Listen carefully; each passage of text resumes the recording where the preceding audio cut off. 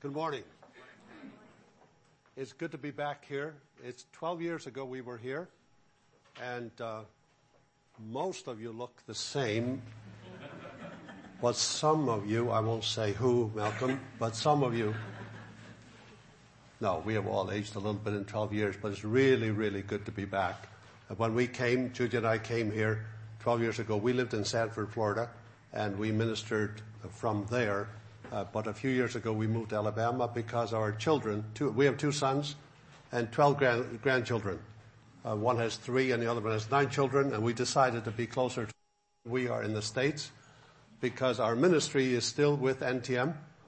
I still call it NTM. It is our global fellowship of missionaries that serve around the world, and our ministry is all overseas. So we travel extensively in Asia, Africa, Latin America, and Europe, and consequently it doesn't matter where we live. We could live here and do it, or I could live in my own home country where I grew up in the Faroe Islands and do it, but that certainly wouldn't be practical. So we live up in Alabama and then travel from there, and consequently have never been back down this way and come to Florida once in a while, not even once a year. And it's just good to be back, and thanks for the invitation to come and share it with you this morning. I sat here this morning at the early service, and I thought, why in the world did I come all down here to share anything with you guys? When I hear you men share the Word of God, you have so much to offer the assembly that I'm not sure that I can add much to it. But be that as it may, here I am, and you'll have to listen to me this morning. And don't blame me, blame the elders. They invited me. But it's good to be with you. And I was really glad to get in on the baby dedication or the parent dedication this morning.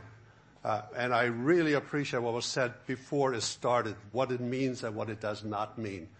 And what the Lord laid on my heart to do had nothing to do with that. I didn't know this was going to happen. But my message this morning, the title is Going for Gold. No, I'm not talking about becoming rich. This is not a prosperity theology that I'm talking about this morning. I'm talking spiritually, that we go for gold in terms of our walk with the Lord. That we aim for the best. That's my prayer for these young couples that were up here with their small child, that they will go for gold in their parenting, in their raising their children in a way that would honor the Lord and see the little ones on the right path for the rest of their lives. That is my hope and my prayer. My title this morning, or my text this morning, is 1 Corinthians chapter 9. We'll come to that in a minute, okay? I won't read it right away. But there was a man well known by the name of William Carey. William Carey. He was known as the father of modern missions. He was born into a poor family, and he tried various things as he got older. He tried being a shoemaker, and it failed. He tried being a school teacher or running a school, and he failed miserably at that as well. He had no success in all of those things. Actually, his marriage relationship was pretty rough for him and his wife, and he even lost a daughter when she was young. Then he tried to be a pastor, but he was a poor preacher, and that didn't go either. In spite of that track record, he formed a missionary society, and he set sail for India many, many years ago. And in India, what did he do? He translated the Word of God into a number of languages and was a great blessing. Actually, at one particular point in time, he lost 10 years of translation work because of a fire. 10 years of working on translating the Scriptures, and a fire destroyed it all. And of course he quit, right? No, he did not, because he was going for gold. He was not going to quit. He started again, and he made great contributions in the area of literacy, agriculture, and many things. Actually, he impacted millions of lives. When someone, a supporter and a friend, wanted to write a book about William Carey, as he came toward the end of his life, he asked for his permission to do it. And William Carey reluctantly said, yes, you can write about my life. But he said this, I want to give one criteria that will determine if the book that you write about me is accurate. And it's this. If the book you write about me describes me as simply being a plodder, the book is correct. In other words, if it describes me as one who is faithful to do what God puts on my heart to do, then it's correct. Don't go any further than that. And I thought about that particular story about him when I think about going for gold. William Carey certainly went for gold, not because he was flashy, not because he had such a great start, but he was faithful. He was a plodder. He kept at it even when there were setbacks. So with that story in mind, let's turn to 1 Corinthians chapter 9. 1 Corinthians chapter 9 and verse 24 through 27. These are familiar verses to probably most of us this morning, but I trust that God will give you some thought to take home with you to inspire, encourage you, and prod you on in being a plodder for the Lord where he places you. 1 Corinthians chapter 9, verse 24. Paul is writing to the Corinthians, says, those who run in the race all run, but only one receives the prize. Run in such a way that you may win. Everyone who competes in the games, that is the Olympic Games, exercises control in all things. They do it to receive a perishable wreath, but we an imperishable. Therefore I run in such a way as not without aim. I box in such a way as not beating the air. I discipline my body and make it my slave, so that I, after having preached to others, I myself will not be disqualified. Let's pray, can we? Lord, we thank you for your word. And I just want to simply ask God that you would take me in that sense out of the picture and with your word minister to our hearts' needs this morning. I don't know what kind of concerns, burdens we carry, what kind of goals we have in life that are here this morning. But God, I just want to pray that for all of us we'll be faithful to you and aim for gold in terms of being winners for you in the field that you asked us to serve you. So I ask you to bless the word this morning, encourage our hearts, help us to be a witness for you, you who loved us and gave yourself for us. In Jesus' name, amen. Paul is writing to the Corinthians, a church with all kinds of problems, and he's encouraging them to run the race faithfully to the end. And I'm sure there were many who didn't do so well. They had their ups and downs and their struggles. We see that when we read the letter. And that would be true for, I believe, any congregation of believers wherever they are, that it doesn't always go well. I think many of us would agree with John Newton when John Newton said this, I'm not what I ought to be. I'm not what I would like to be. I'm not what I hope to be. But I am not what I once was. And by the grace of God, I am what I am. I would concur with that. I am not what I ought to be.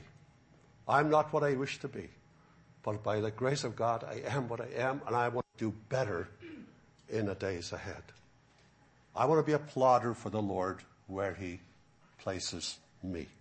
It was Winston Churchill who said this, success is never final, and failure is never fatal. The courage to continue is what counts. And that's what I want to encourage us with this morning, is the courage to continue in what God has put on our hearts to do. Failure is never final. Look at the man we read about. Lots of failures, lots of setbacks, lots of disappointments, but it didn't allow him to stop in pursuing the things that God had laid on his heart to do. Jonas Salk, who invented the cure for polio. And all of us would agree that he was a huge success, correct?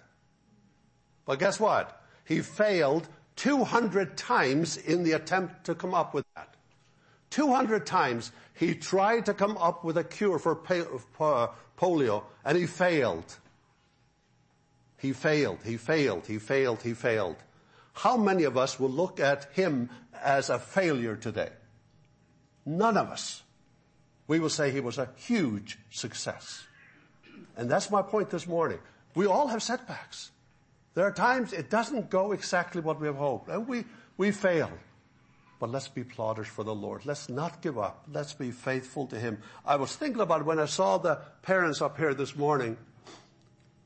I hope that they will not give up. There will be disappointments with their little ones. I mean, my parents, we were 6. I am sure they were often disappointed with this guy.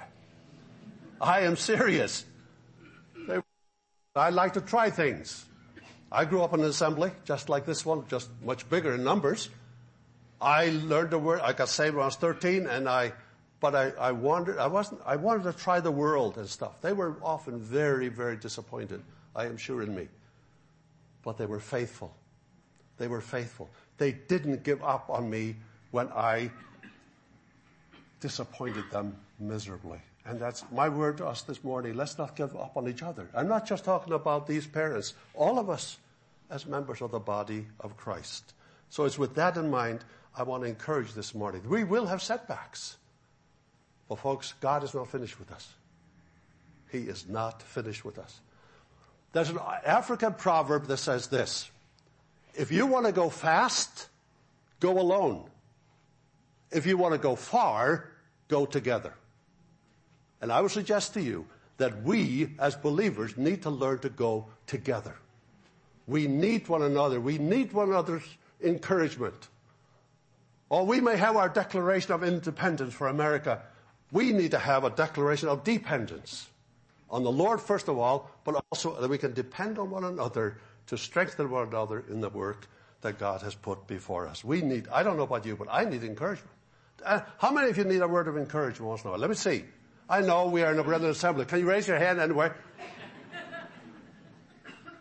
All of us need it, right? All of us need it. I do, and you do too. And the assembly is part of that. It's part of that venue we have where we can come and stimulate one another to good works. And I believe that's what Paul was talking about here. We all need a word of encouragement. What did Mark Twain said? He said this: I can live for 2 months on a good compliment. That was true. He could live for 2 months on a good compliment. Sometimes a good compliment is what's needed. Oh yes, we do need to rebuke one another once in a while. We need to correct one another for the word of encouragement. Let's go together, not alone, right? If you want to go fast, go alone. You probably won't go far, but if you want to go far, go together, because we need one another. But let's look at the text.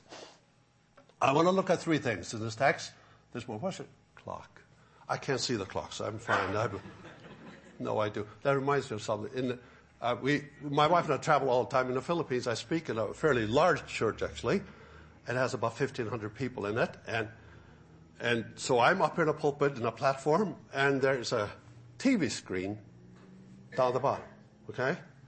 And as I start to speak, a number shows up on the screen. And the number is 30, okay? In green, bold letters, 30. As soon as I start speaking, you start counting down. It does. 29. You should try that here. 29, 28, all the way down to 0. Then it changes the color to red. 1 minute over, 2 minutes over. Wouldn't it be good to have it? No, don't do that. But I'll try to keep an eye on the clock this morning and not drag it out too long. But I want to think about 3 things. From this, a word of challenge to us that I see in this text, a word of caution to us in this particular text, but also a word about the confidence we can have as we see here. First of all, a word of challenge. I get the feeling that if Paul lived today, he might watch the Super Bowl tonight. He might read the sports pages if he lived today. Why do I say that? Because he uses so many analogies. When he's trying to teach the Word of God, he uses an analogy from the arena of sports of various kinds. And in this particular case, it had to do with the Olympic Games in Greece, right? As he writes to them. And the whole thing of those games, that if you were going to participate, it required a clear focus.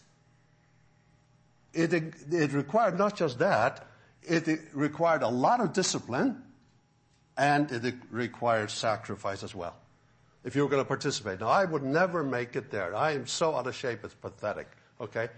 But I see some of you guys that you obviously are doing more than just reading books like I do. It showed, because you are disciplined to, whether you go to the gym, I don't know what you do, but That's not me, okay?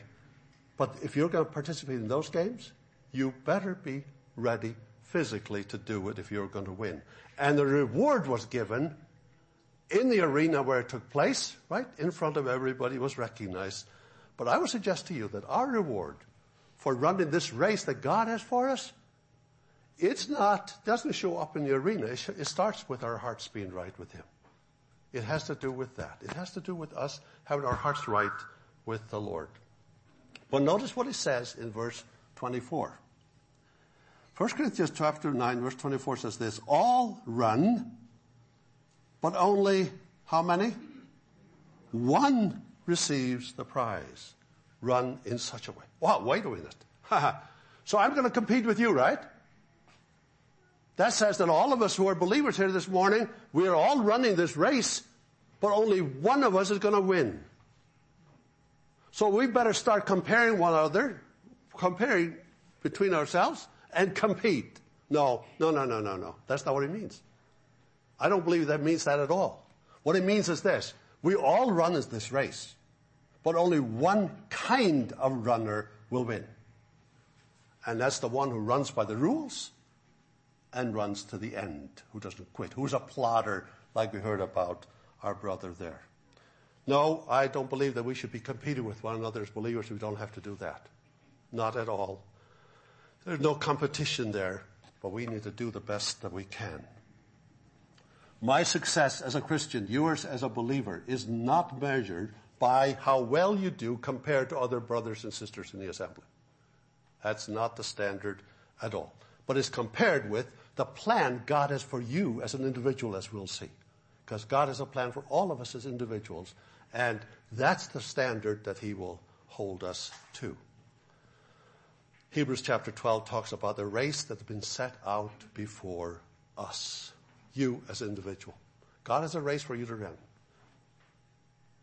It's a mother, maybe a father, a businessman, an elder in the assembly, a teacher of the word, whatever. But God has a race for all of us to run, and He wants us to run it well. There's a lady by the name of Georgina Johnson. She was 42 years old, and she was going to run, or she ran in the Cleveland Marathon this was many years ago, and she ran in this particular race by accident. She had signed up for a different race than the one she was participating in. She thought she had lined up for a 10K race, 10 kilometers. Right? How many of you are runners here? Can I see? Nobody. Oh, my goodness. Nobody? No? Okay. Let's start tomorrow, okay? No. I won't join you. I'll be gone. But she had signed up for a 10K race. I need that water. My throat gives me a problem. But when she got there, she discovered that she had signed up for one that was much longer. This is my better half, by the way, who runs the race with me.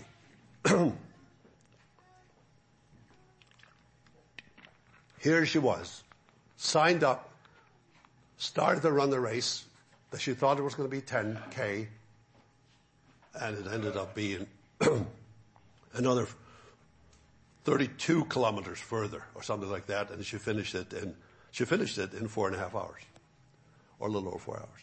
Somebody asked her afterwards, why did you do it? Why didn't you quit? This is not what you were hoping for. Her response was this. This is not the race I trained for. This is not the race I expected to run in. But for better or for worse, this is the race I was in, and I was going to run it to the end.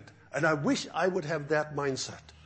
That when God allows things into my life, even though I may not have wanted to do it or anticipated doing it, that I'll be faithful to do what He puts before me. Julia and I, we were headed for Brazil as missionaries. This was back in 1960, what was that, 8? Yeah. That's how we met, by the way. I heard she had been in Brazil to visit her sister, who was a missionary down there, and I was a guy who I'd been in the States a year then, and my English was not very good at all. But I heard that the young lady had been down to Brazil to visit. We were in a school, there were two schools in the same building, and I heard she has been there, this lady. So I figured, well, I should find out more about Brazil. And so I found her, and we started talking about Brazil for 5 minutes.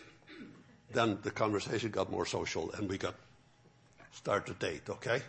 Well, we did come back to the Brazil issue, because that's where we were heading. Both of us were headed for Brazil. We knew that we were going to go to the Amazon area. We knew what tribe we were going to go to. That had been determined. We already knew all of that. Guess what? We've been married 51 years now. We still have not made it to that tribe. We have not. We have not. She just won't go. No, that's not the case at all.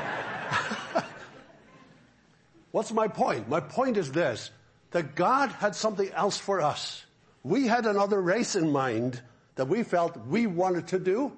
God shut the door on that, opened some other doors for us to minister. And I'm saying that to you to say this.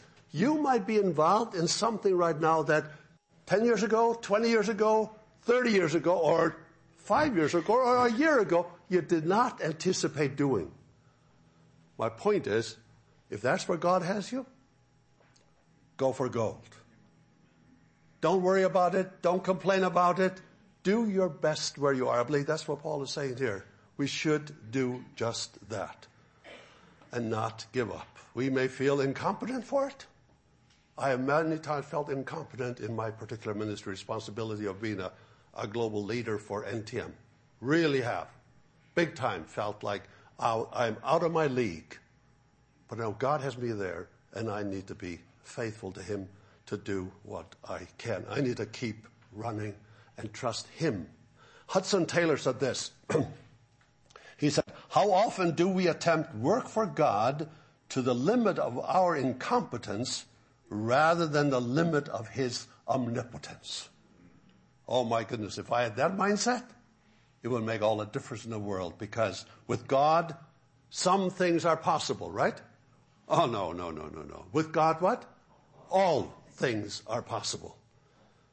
And it was Tozer, A.W. Tozer, who said this, God has called us to do the impossible. What a pity we settle to do for what we can do ourselves, instead of just trusting God to do the amazing things that He can do in and through us. So my encouragement to us this morning is this. My challenge to us is, run the race that's been marked out for you. Whether you be young or old, it doesn't matter. I'm 73, okay? I don't know how many more years I have, but I want to keep running the race that God has marked out for me, and I want to run it well, and I would like to go for gold. And that's my prayer for all of us. Whether we be men or women here this morning, in leadership or not, doesn't make any difference whatsoever. All of us have an important part. But a word of caution to us. It's so easy for me, and maybe for all of us, to blame others for our lack of success. For the fact that it didn't go exactly the way I had hoped for, I had planned, and so I will blame. It could be my spouse, it could be my coworkers, it could be something else. And to take to heart here the word that Robert Murray M'Cheyne said. Robert Murray M'Cheyne was a famous pastor in England many, many years ago. Well known today in Christian circles. If you're reading much, you'll have him quoted from time to time. He died when he was 29 years old. Think of it. He is still impacting the church today, okay? He was a godly man, a godly pastor of his church. I can't remember what church it was. It doesn't make any difference. He said this. My church's, listen to this, my church's greatest need is my personal holiness. I wonder if I say that about New Tribes Mission that I'm part of.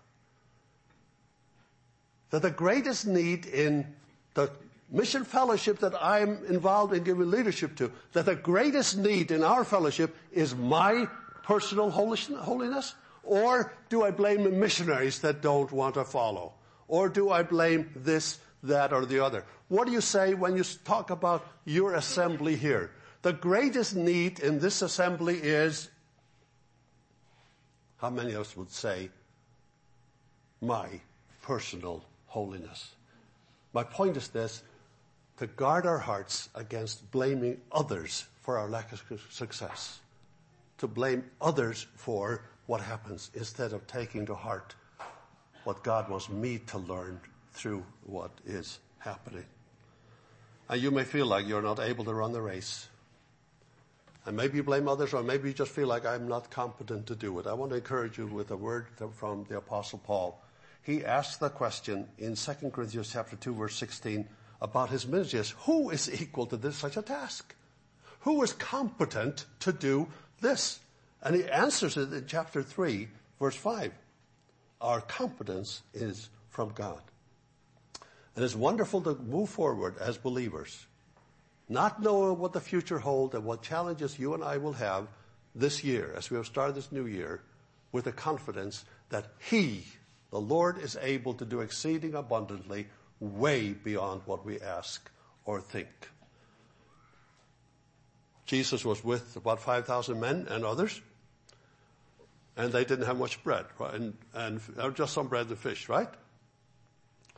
And what does Jesus say to the disciples? Give them to eat. Give them something to eat. And of course they showed what they had, which wasn't very much. And they asked the question, what is this to so many? Have you ever felt that way? I tell you, this morning I feel that way, by the way. What do I have? What is this for this assembly that has men that can share the word like you do? But the Lord said this to them, to the disciples. What? Bring me the fish and the bread. Right? Bring it to me. And what happens? He blessed it. And some went back full and some went back hungry, right? Is that what it says? No. They all went back full, satisfied. In fact, there was leftovers because He blessed. And that's my point here this morning. If I have that right attitude, I realize the problem is not other people, it's me. My relationship with the Lord is what I need to be worried about and concerned about. And when I do that and trust Him, God is able to take the little I have to contribute, wherever it is, and make it a blessing to others. All of us have a part, by the way. All of us have a part in doing that. Recently, we were reminded of the story in Mark chapter 2 about the 4 men. Remember that they came with a paralyzed man to Jesus, and they came to this house, and what was it? It was full of people. They couldn't even get in the door. And when I read that story, I heard about it again, I was reminded of it again, it reminded me of our primary task as a church and as believers, and as to bring others to Jesus, right? That's what it is. That's our primary task. But we do it in different ways. This morning we brought some little babies to Jesus, right? Some children to Jesus by praying for them and for their parents. That's one way. Another way is to invite them to come to our meetings. Another way is to witness for the Lord. But our primary task is to bring people to Jesus, just like those 4 did. And by the way, it took teamwork. Those 4 of them. And they did it. But they couldn't get in. And whenever you start trying to bring other people to Jesus, don't be surprised by obstacles. They could have given up saying, this race is not going to work. We better turn around and go home. What do? They go up on the roof. They dig a hole and they lower him down in front of Jesus. I get the sense, here were 4 guys, they brought him, but they were not even there to see the action when he was healed. And sometimes that happens to you and me. That God asks us to pray for people and stuff and be involved, but we never actually are there when the action takes place, when God does the miracle. Let's not lose heart. Let's do our part in carrying that child, that person to the Lord Jesus as we pray for one another. And I believe that's what the Lord wants us to do, and to be faithful to do that.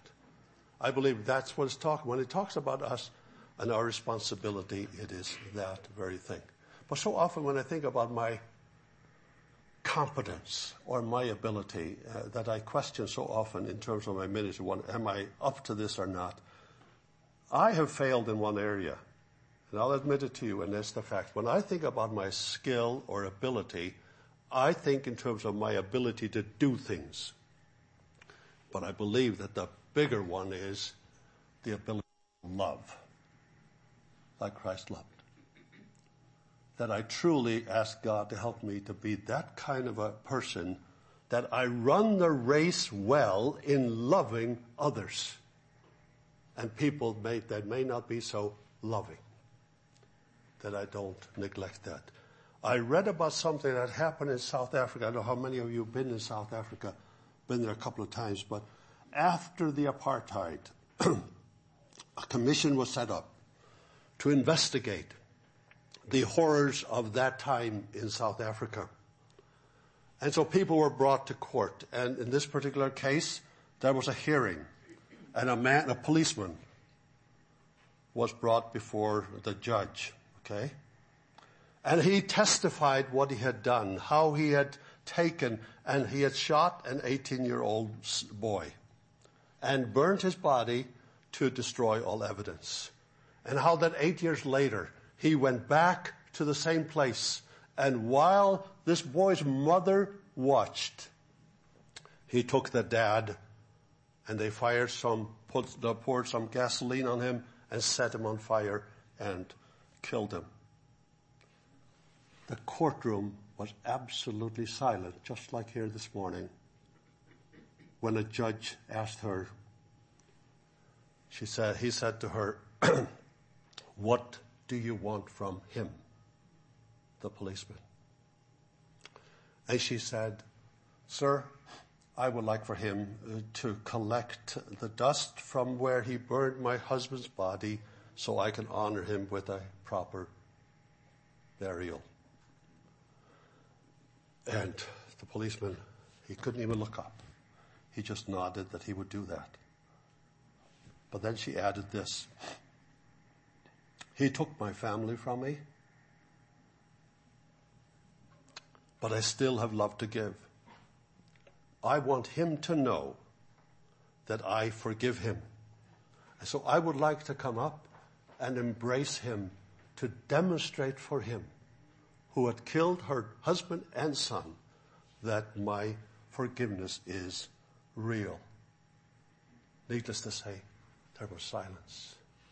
And as she got up from her chair and started walking, everybody in the audience started to sing "Amazing Grace, how sweet the sound," as she walked up to embrace this guy.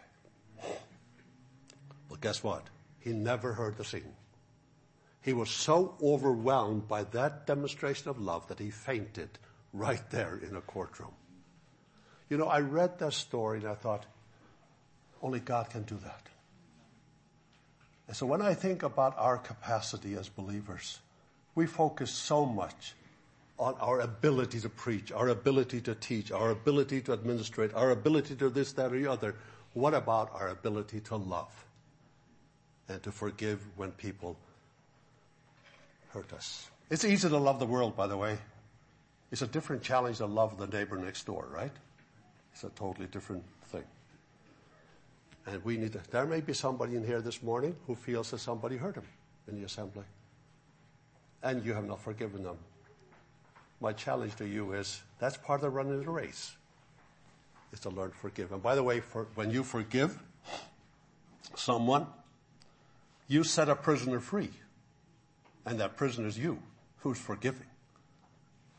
The chance for us to do just that. I believe Jesus was concerned about that and our capacity to love when he said in John 13, he says, "There's a new commandment I give you, that you love one another, just as I have loved you, that you love one another. By this all people will know that you are my disciples, if you have love one for another." And I come back to the statement by Mary McShane when he said, "My church's greatest need is my personal holiness." Maybe my church's inability to love as Christ loved. But part of running the race is not just what we do, but how we love one another. But let's come to the last thought I have here regarding this, and that's, to me, there's a word of confidence in all of this, because God is still at work. It may look hopeless. You may look like, well, I'll never make it. It's not just going to happen. But God is at work. He has not finished. We may have setbacks, like I said, but He is able. And I'm thinking about what happened in John chapter 11. Lazarus was sick. Mary and Martha sent word to Jesus, our brother is dying. He's seriously ill. And they get word back from the Lord Jesus saying what? This sickness will not end in death. Can you imagine? Lazarus is dead in the front room. Imagine what they were thinking when they got word from him that is not unto death. I think it was probably a little hard for them to believe that actually was going to be the truth, but it was. And Judy and I read this particular thing, and we were reading a devotional together like we do every morning, and this guy was talking about the fact that in this particular lesson, or he talked about the fact that they were able to do what they did, and we are able to do the right thing when these things happen or come our way is because of if we know God's grammar rules. What did he mean? He meant this. If we learn not, or if we don't put a period where God puts a comma, and the other comes after that we not put a comma where God puts a period. What do I mean by that? Don't put a period where God puts a comma. So often we interpret God's delay in answering our prayers as if it's over with. It's over. They thought it was over. He's dead. It's finished. But God may just have put a comma there. No, I am not done with it yet. A delay of answer from the Lord is not a sign of His indifference, right? It's really a sign of His love for us. And faith is all about how we live in the meantime, when you don't know for sure what's going to happen. In this particular case, Jesus was too late for a healing, but He was not too late for a resurrection. He was not. He was there on time for that. And so my word to you is this: don't put a period where God has put a comma. You might have been trying to have a ministry with someone, and you're about to give up. You've been trying to get a relationship restored that was broken, and you're about to quit, to put a period. It's over with. I give up. I can't do it. Please, don't put a period where God has put a comma. He is still at work. Be a William Carey. Be a plotter. Run the race to the end. But the other side of it is this: don't put a comma where God puts a period. That when God says it's finished, it's finished.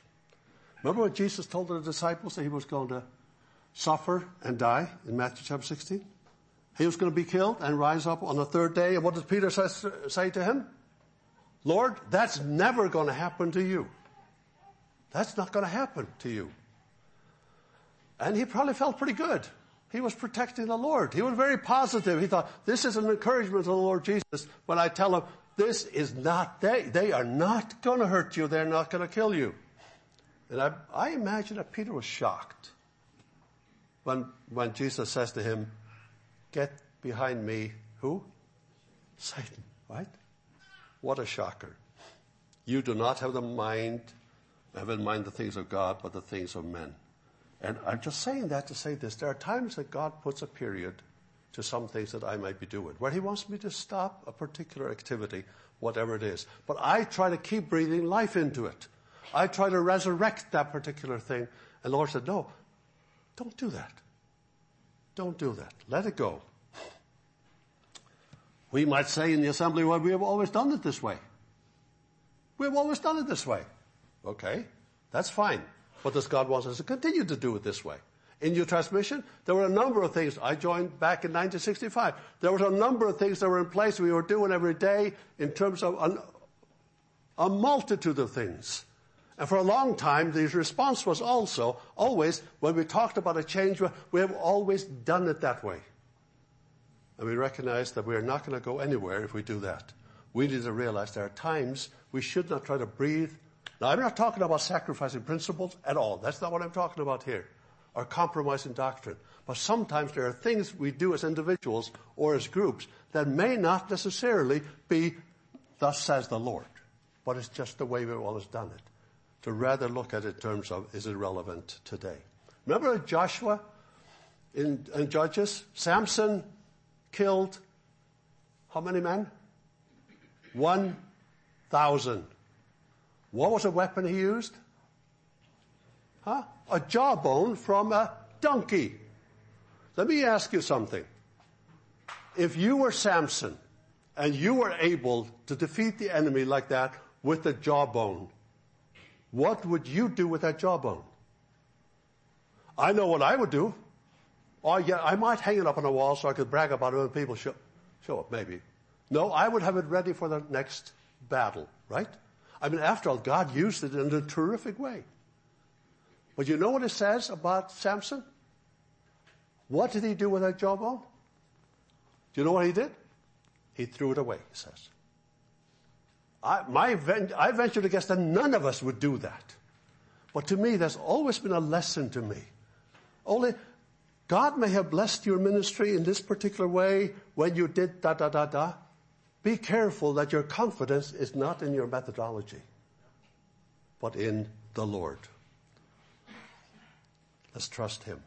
Don't put a period where God puts a comma, and don't put a comma where God puts a period. He will allow challenges to come our way, and I see my time is up. But I believe He does that to increase our dependence on Him. The well-known movie, Ben-Hur, Charlton Heston was the actor, the star of that particular movie. And toward the end of that movie, the producer wanted him to learn how to drive one of those chariots. And he had never done it before, and he wasn't sure he was going to be able to do that. But the producer really wanted him to run the chariot at the end of the thing. And finally, Charlton Heston said to his producer, he says, I'm willing to do it. He says, I can drive the chariot, but I'm not sure I can win the race. To which the producer responded, Heston, you just stay in the race and I will make sure you win. And you may feel like you are not able to win in this race you're in. Can I encourage you? Stay in the race. Be faithful to Him, and He is the one. God is the one who will enable you to win. And that's my message to us this morning. Go for gold. Go for gold in the race that God has marked out for you. And He has a race for all of us to run, everyone in this room. Run it by the rules and the principles that God has given in His Word, and run it faithfully to the end. Let's pray for one another that we'll do that. I would ask you to pray for Julie and I, that we will run the race well, faithfully, to the end, so that one day when we see Him, we can hear the well done, thou good and faithful servant. Let's pray. Thank you, Lord, for your word.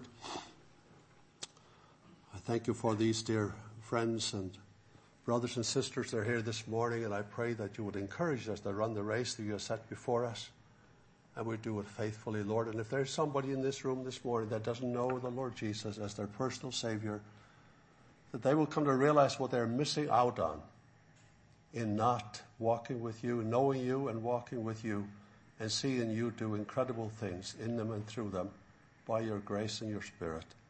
And I just want to pray that if there's such a person here this morning, that they will recognize their need of a Savior and find someone here who can share the gospel clearly, that the work of the cross is finished, that our sin, not in part but the whole, was nailed to the cross, and we bear it no more. Praise the Lord of my soul. We do not have to carry our sin because you took it to the cross, and we thank you for that this morning. So we thank you, Lord, for the fact that we are members of the family of God, and Lord, that we don't need to go forward alone, but together, so we can finish well. I just want to pray for this assembly, that you'll continue to bless the leadership as they provide a godly oversight of the assembly, and you continue to bless in people coming to know you and your body of believers here being strengthened in the faith and faithful in the walk with you. Thank you for our time together this morning, and we pray again that you'll bless those families that were here with their small children this morning and dedicated them to you and dedicated themselves as couples. And I pray your blessing on them in a very special way too. In Jesus' name, amen.